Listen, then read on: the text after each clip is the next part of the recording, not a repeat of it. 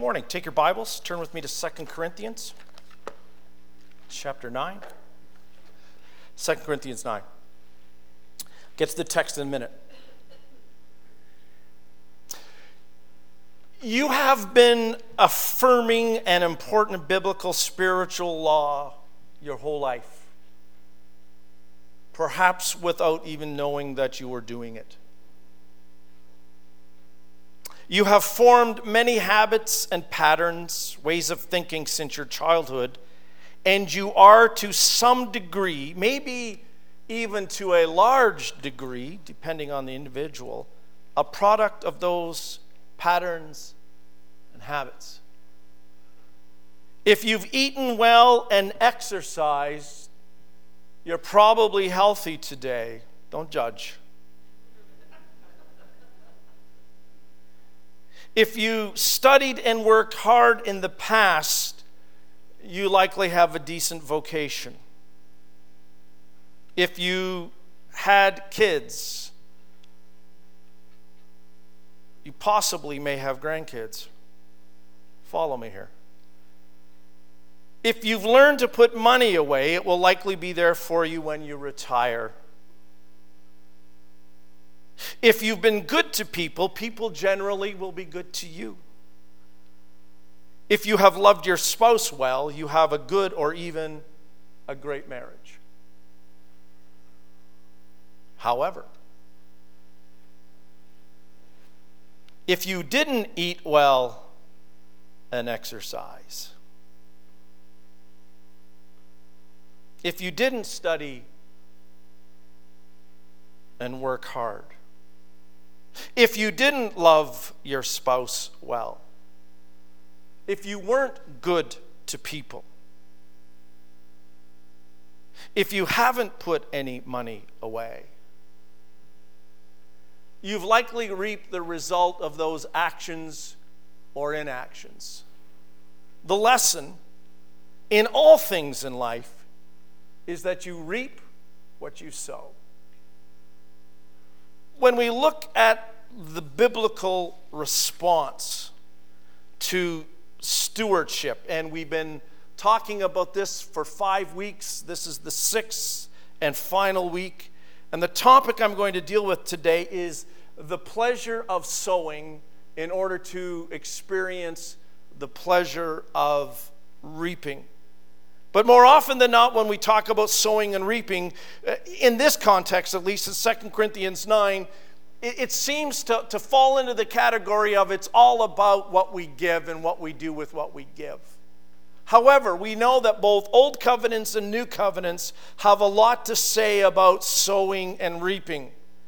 In the Gospels, the Bible teaches us from Matthew and from Mark about sowing and then reaping 30, 60, and 100-fold, far more than you've sown into the land, but you've done so much better. We recognize that the Bible teaches that the fruitfulness of people, and that some are more fruitful than others because of their willingness and their ability to sow, that they reap on the other end of that. There's even a passage in the book of Hosea, and those of you that are in Bible study through the midweek have read this, and we've talked a little bit about this, that those that sow to the wind reap the whirlwind. And so there's a negative connotation to sowing and reaping, but the truth is still the same. Whatever you sow, you reap, but generally we actually reap beyond what we sow.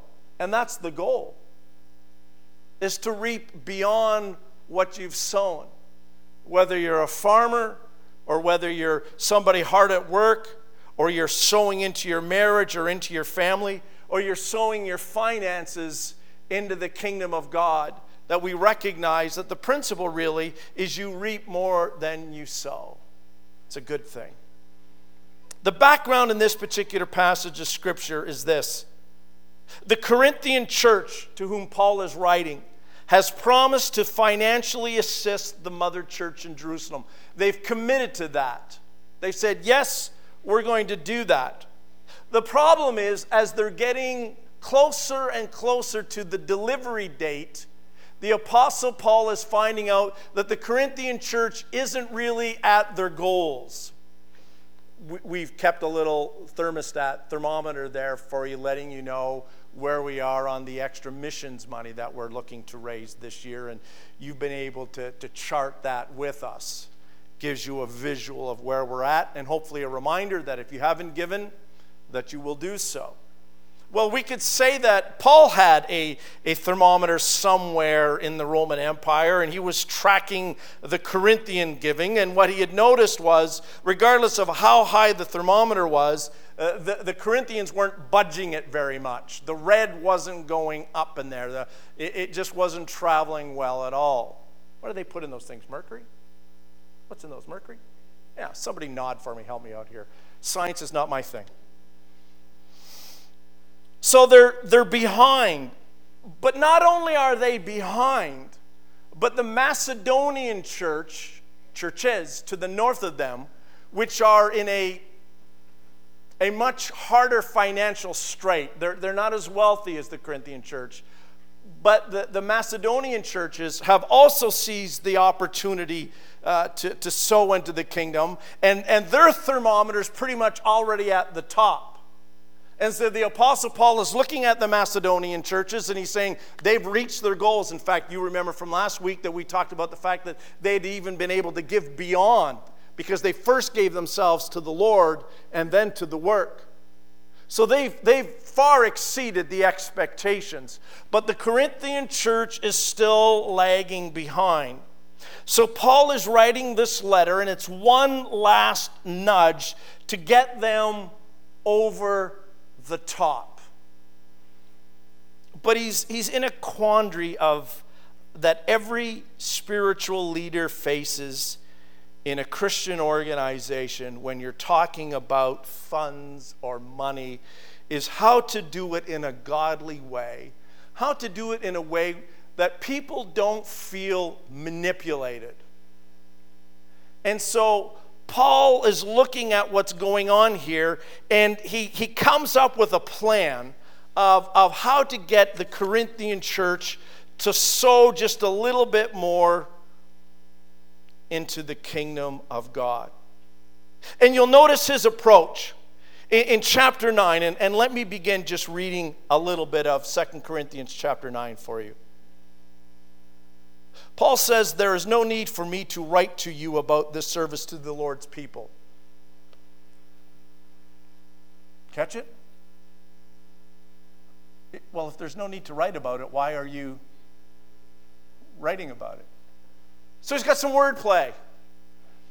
He is saying, look, there's no need to write to you about this, because I know you, this is what's implied. I know you already know about the need. This is not new. This is not the first time you've heard this. In fact, you guys have, again, volunteered to contribute. And so you would think that because you know that already, that I wouldn't have to write this. But because you're not responding to it, Paul is actually writing to them. You've had your pastors do that over the years. You folks have been pastored long enough that you know that from time to time pastors say, well, I don't want to remind you, but here I am to remind you. You probably said it to your kids, so don't just pick on pastors. Paul says this, "For I know your eagerness to help, and I have been boasting about it to the Macedonians, telling them that since last year you in Achaia were ready to give, and your enthusiasm has stirred most of them to action. But I am sending the brothers in order that are boasting about you in this matter should not prove hollow." Not only is he sending a letter, but remember, right, they didn't have Canada Post back in those days. The letter is traveling with somebody. Somebody's bringing the letter. So yes, somebody's going to come to the Corinthian church, and they're going to put a letter down, but there's also likely going to be a couple of brothers or sisters there that are going to be there to remind them just via their presence that they're lagging a little bit behind. But there's also a letter, but there'll be the personal touch as well. Verse 3, "But I am sending the brothers in order that are boasting about you in this matter should not prove hollow, but that you may be ready as I said you would be." Notice Paul is saying this, my reputation is kind of on the line as well.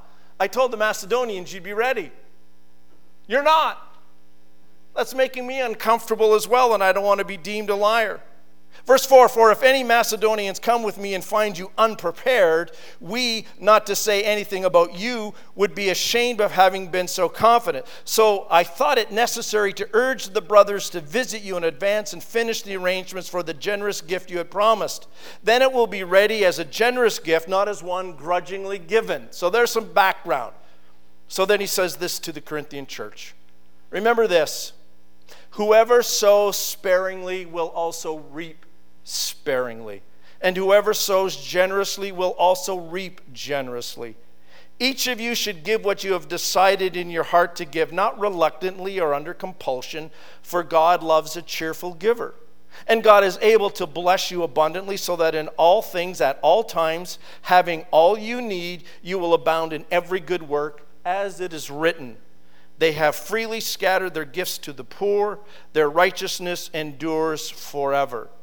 Now he who supplies seed to the sower and bread for food will also supply and increase, notice the word increase, your store of seed and will enlarge the harvest of your righteousness.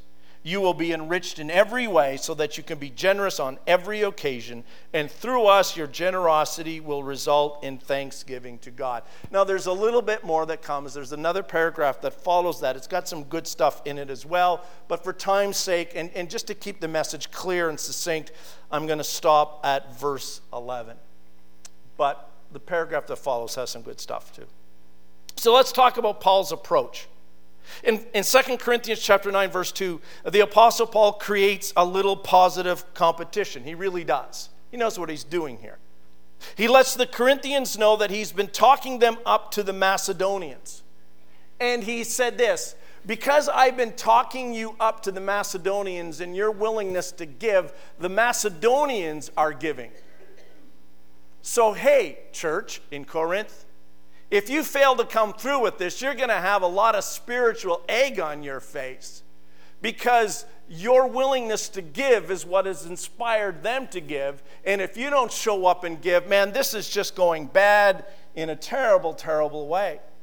So the Macedonians are getting involved because they want to have some spiritual competition. They don't want to be one up by the church to the south, especially the wealthier church to the south. Now you have to remember, and again, I gave you a Google update, right? A few weeks ago, I told you that Macedonia was changing its name to Northern Macedonia in order to get entrance into NATO, because the Greeks didn't like them calling themselves Macedonia, because to the Greeks, the Macedonia is a province of Greece, and so they didn't like that. Now, you don't have to appreciate any of that. As my wife says, that's what kind of information? Useless information. But here's where it might become useful to you. The cultural tension that the Macedonians and the Greeks experience today in the 21st century goes way, way, way, way, way, way, way back. Paul knows that. It ain't like they hate each other. They're Christians. They love Jesus now. But Greeks are Greeks, and Macedonians are Macedonians. The Macedonians will tell you that Alexander the Great came from Macedonia. Don't call him a Greek. He's a Macedonian. So there's some friendly rivalry there. You know, a little bit like Windsor, Essex, Southern Ontario, Northern Ontario. Let me break it down into language that some of you will really enjoy. Leafs, Canadians. I tell you, if there had been a power outage last night in Toronto after one period, we'd have had you.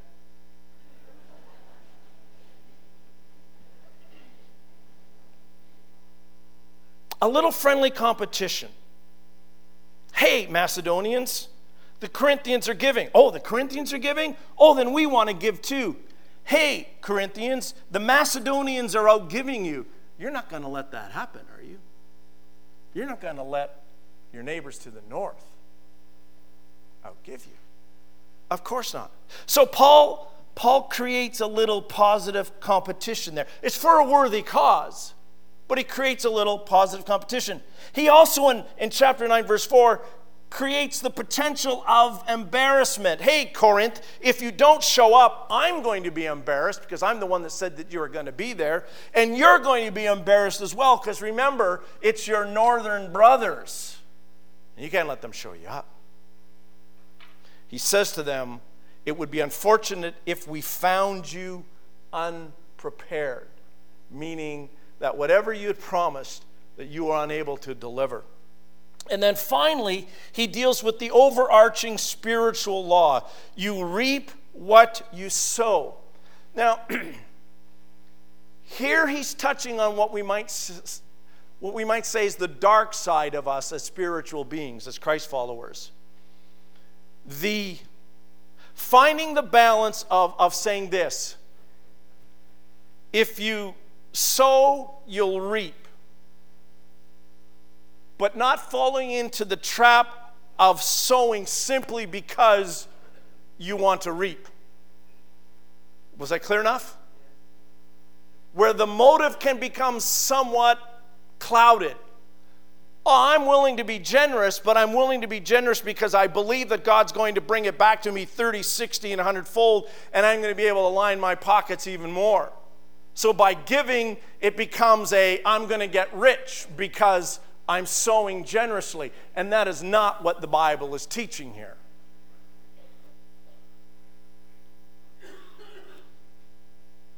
I don't know if God wants to make you rich or not. I have volunteered on more than one occasion. And I'm assuming I'm not rich as it relates to money is because other people would maybe do better with it. That's what I'm telling myself. It makes me feel good. I can't think of any other reason, can you? Thank you. But that's not why we give. Remember what's going on here.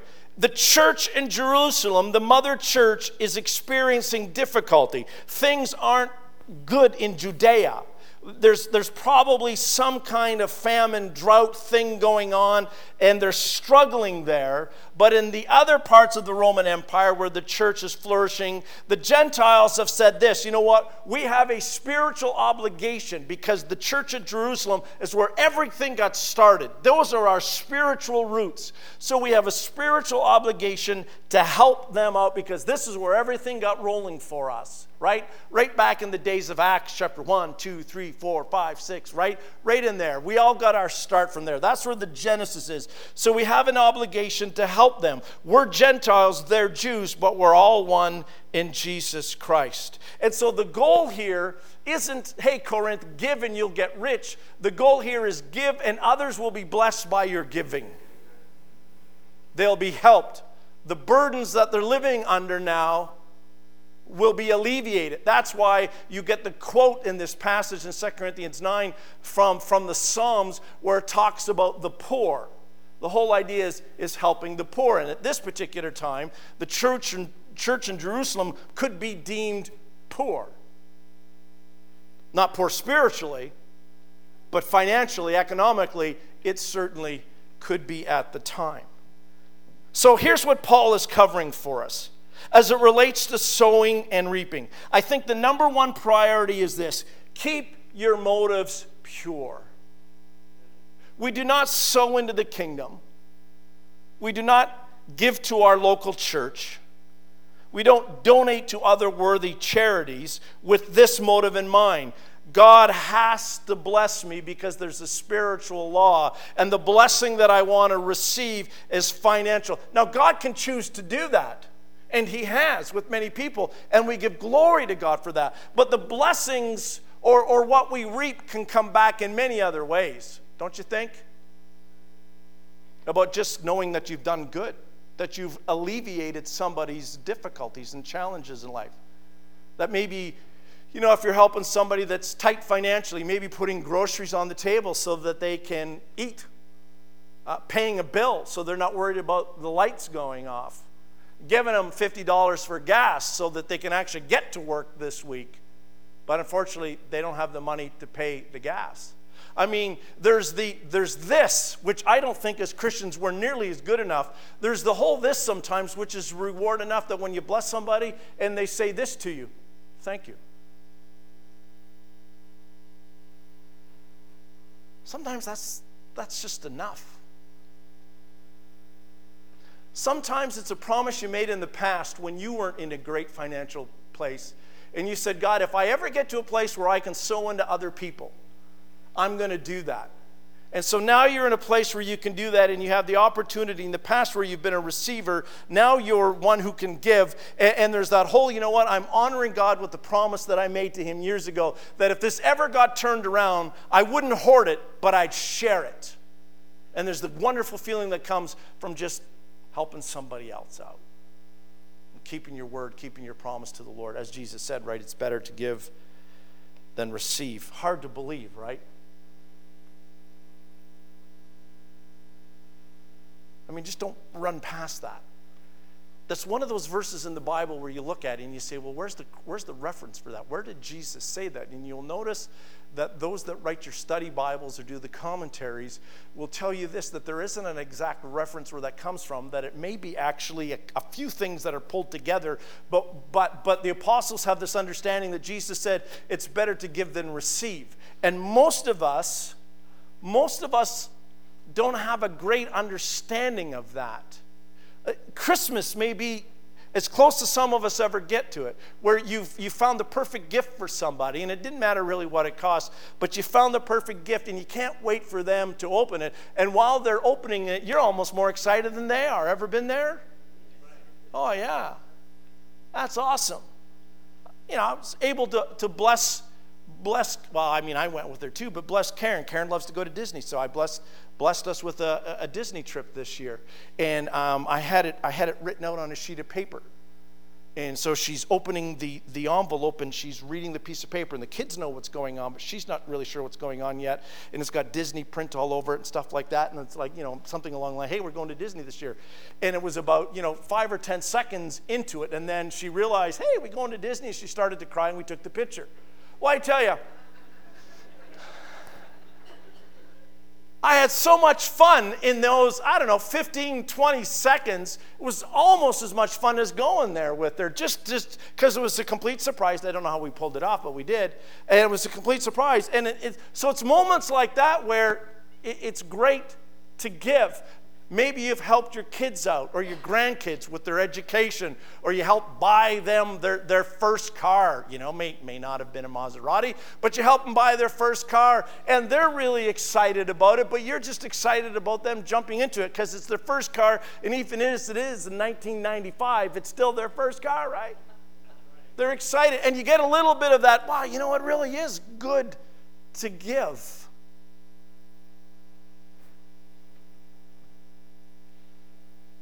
And God does promise blessings. He does. Those who sow sparingly will reap sparingly. And those who sow generously will reap generously.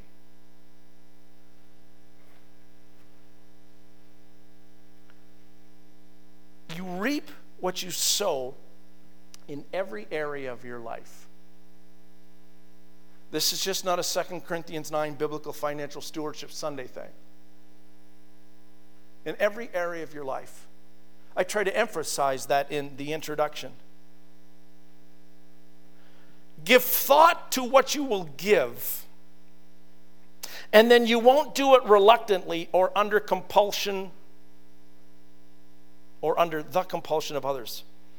As I was reading that on Thursday and Friday, I really liked that. I like the fact that God says, look, give some thought to it. Here's the thing, right? I like that. I'm kind of an independent fella. Pastors up here, I'm a pastor now. I'm up here preaching, telling you about sowing and reaping and sowing into the kingdom, and that if you do that generously, you'll reap generously. And as much as you may submit to my spiritual authority, I also have to say this to you. But the Bible also says that after I preach the word or teach the word to you, that you know what you should do? You should give some thought to this. What do you want to do with that word? What does it mean to sow generously for you? It's going to be different than somebody else. How would you like to reap? Maybe money isn't what you need, but some kind of spiritual blessing is what you need. family blessing, salvation. But before we open our wallet or open our purse or sign the check or do the debit card or however it is that we decide to give, the Bible says, look, give some thought to it. But not just the amount, but the attitude. Because he goes on to say, and I know I touched on this last week, God loves what kind of giver? A cheerful giver. Now, pastors will say to you that if you study the Greek, the cheerful there means something along the lines of hilarious. I'm not sure I'm yet a hilarious giver. But I'm a cheerful giver. I'm in process just like you. God loves a cheerful giver. When I was a kid, my mom always had a purse filled with change. And back in those days, 20 cents worth of change could get you a lot of candy. I remember the little confectionery store that we used to go to in Naughton, in my hometown of Naughton.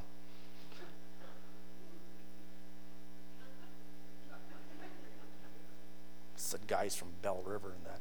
Anyways. Bibby's confectionery store. And Mr. Bibby was the nicest confectionery store owner on the planet. Remember back in so if you're under 40, just go to sleep for a minute. But for the rest of us, remember when you could go to the store and you could get little bags of candy, and sometimes it was like 3 for a penny or 4 for a penny or 5 for a penny? Oh, the good days, eh? Man, this generation, you don't even have a penny. They took it away.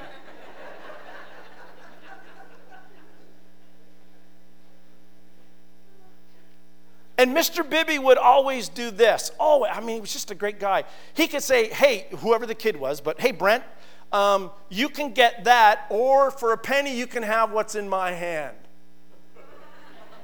Now, this is back in the days before hand sanitizer and we were all dying. You didn't mind a bare hand back in those days. And I always took the hand because Mr. Bibby always had more. Was always better than what he was offering you. So I always took the hand because I always got more, and he would do that every time. And I mean, I don't know if I ever thought this is the dumbest guy on the planet because he's always got more, but I tell you, I took advantage of it every single time he did it.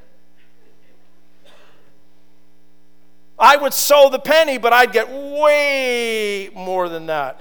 And he was a cheerful giver. Wasn't some kind of Scrooge, trying to make a whole bunch of money off the backs of kids so that he could retire better. He was just a great guy. What I remember about Mr. Bibby, more than the whole, hey, what's in my hand, was just the demeanor of this guy. I mean, how many of you remember the names of your confectionery store owners? Right? You got one? What's his name, Reg? La Chapelle. Good Irish name.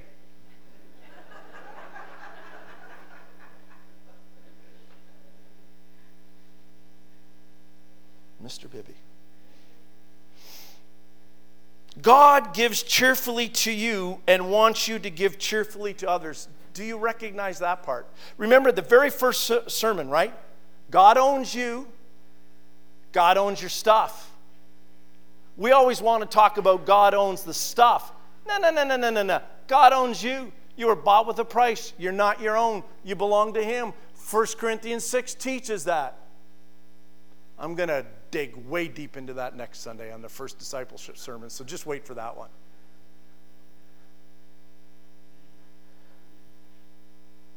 And God gives cheerfully to us. Don't you think? Quit thinking you worked for it all and that you deserve it because you're smarter and harder working than everybody else. Maybe you are, but as a Christ follower, you should know very well that everything that you have comes from the hand of God. Everything. And if you've had the ability to be creative and work hard and make all kinds of money and you're successful, that's great. God made that possible. Why He didn't make me as smart as you, I don't know. But nonetheless, God made that possible. So it all comes from Him. And he cheerfully gives to us. The Bible says with God, it's not just about the stuff, but even the spiritual gifts, right? They're grace gifts. It's not because we're wonderful or spiritual or smarter or anything like that. He just gives gifts because he loves us. And he wants to strengthen the church. And he does it with a cheerful attitude and spirit. And so as his Christ followers, those that are to be Jesus here on the planet, if God gives to us cheerfully, then we should give cheerfully to others. And it shouldn't be, well, if I give this, I won't have that. If I give that, I will lack. He goes on to say that God gives us the ability. He gives us the ability to increase the seed in which we have so that we can continue to sow more. In other words, we don't create the seed. God creates the seed for us. And as long as we keep giving out the seed and it grows 30, 60, and 100-fold, God says he'll keep giving it to us generously. Why? Because he knows that your work of being generous and sowing into so many places is doing so much good. So he's happy to give.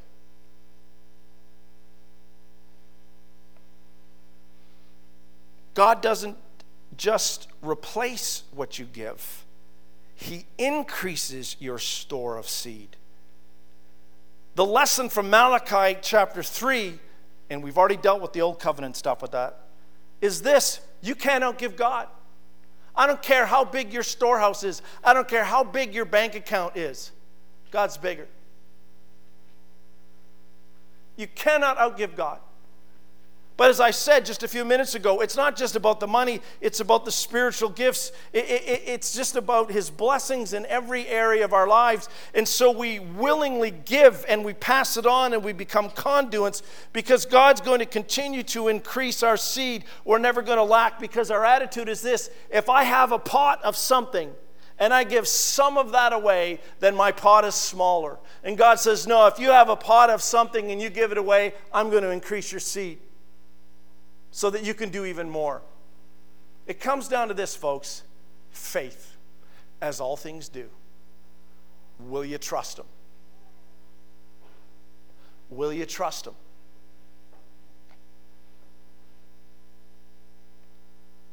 Whoever sows sparingly, it's a biblical law, and however you sow will reap sparingly. However you sow generously, the Bible says, promises, you will reap generously. The Bible tells us to think about what we give, but not just the amount, but the attitude towards it. And we don't give reluctantly or under compulsion, because God loves a cheerful giver. And God will supply your needs according to his riches and glory.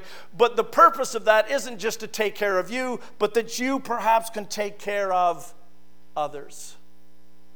Let me just ask you some general questions. They're rhetorical, but let me ask them anyways. Think about all the places that you send money. You tithe to your local church. You have offerings. You have almsgiving and all of that. And just think for a minute. Just so I'll give you a minute just to kind of revel in this. How many of you sponsor a child somewhere in the world? Keep your hands up. Look at that. Look at the hands. Vast majority, right? How many of you have given to some kind of medical need of somebody else? Right? How many of you have sent a charitable organization some money that it can carry on its mission, whatever that is? Right? Why do we do that? You know why. It's rhetorical. Why do we do that? Because we know that there are people in need, and we know that we're blessed, and so we want to help. We don't do it because I'm hoping to get something back. Karen and I had the privilege just recently when we went to Honduras with the team. A number of us have sponsored children there, and we got to meet the child that we sponsor and see the very humble conditions in which she lives. And it's kind of hard to get your head and your heart around that. It's so different from here. But at the same time, it makes such a huge difference, right? Talking about sowing and reaping, your $40 a month to that sponsored child, or my $40 a month, does way more than 40 here could ever do. It has that multiplication factor, right? It just, you sow generously, but the reaping happens more so in that child's life and in that family's life, because you're not just touching a child, you're not just, helping her with their education. There's a spiritual foundation, there's food for the family, there's some medical aid as well, and you realize that you sow this much and it reaps that much. Because God's laws never lie. And so it's a gift to give. It's a pleasure to give. We don't want to do it reluctantly or under compulsion. Although the discussion here in 2 Corinthians 9 is literally about money, and it's about bringing money to a church to help them, the people at the church, through some really difficult and challenging times, we can sow in many different kinds of ways. We certainly need to sow financially, but we can certainly sow in many other kinds of ways as well. There are relationships. What are you sowing into your relationships? Assistance to others, not just a $20 bill or a $50 bill, but just being there for prayer support or moral support or emotional support. There is the spiritual form of blessing others. The Apostle Paul talks about going to a church, and he says, my reason for coming is that I might impart to you some spiritual gift. Paul had something that he could strengthen that church with. We all have those somethings: the money, the relationships, and the ability to assist, and the Spirit of God, that we can sow all of those things into the kingdom. Money does not have to be the sole focus. So let me give you the 3 reasons why we sow and reap. First of all, we do that is because it helps others. It helps others. We're not doing it for ourselves. Paul says the Jerusalem church is in trouble. Hey, Gentile churches, let's get together and give. Why are we giving? Because it's going to help them out. Simple. We sow and reap because if you keep reading in 2 Corinthians 9, it glorifies God. Now, maybe I should have put that one first. But it glorifies God. It should not glorify us. All praise to God, it says, that it may flow to God, it says in 2 Corinthians chapter 9. And third, it teaches us. Idolatry is a real problem in the 21st century. You and I don't have a share of poles, and we're not bowing down to the Baals like Israel was doing. But we've got our own idols. Modern 21st century idols. And a lot of it deals with stuff. And acquiring stuff that sometimes we simply can't afford it. And it's bearing us in debt. And so the Bible teaches us about not always looking to our own needs, but to the needs of others. I'm willing not to buy this or purchase this, not just simply because I don't need it, but if I kept the money, maybe I could do something more with the money. Maybe I could sow it into something eternal, into spiritual things and spiritual values, and at the same time, not make everything about me. Good 21st century lessons. Sowing and reaping should be part of the spiritual mechanisms that drive us as we do things as a believer and in the church. Sowing for gospel advancement. Sowing to meet the needs not only of the church family but others, the poor that it says there in 2 Corinthians 9. Shelter, food, clothing, medicine, education, training, the unborn and the newborn. Those are all acts of worship. We honor God and recognize the grace given to us. Teaches us to give with a good heart, generously. It breaks the power of idolatry, and it teaches us the prioritization and the use of our money, reminding us always that it was always His, but God does have a plan how we should spend His money.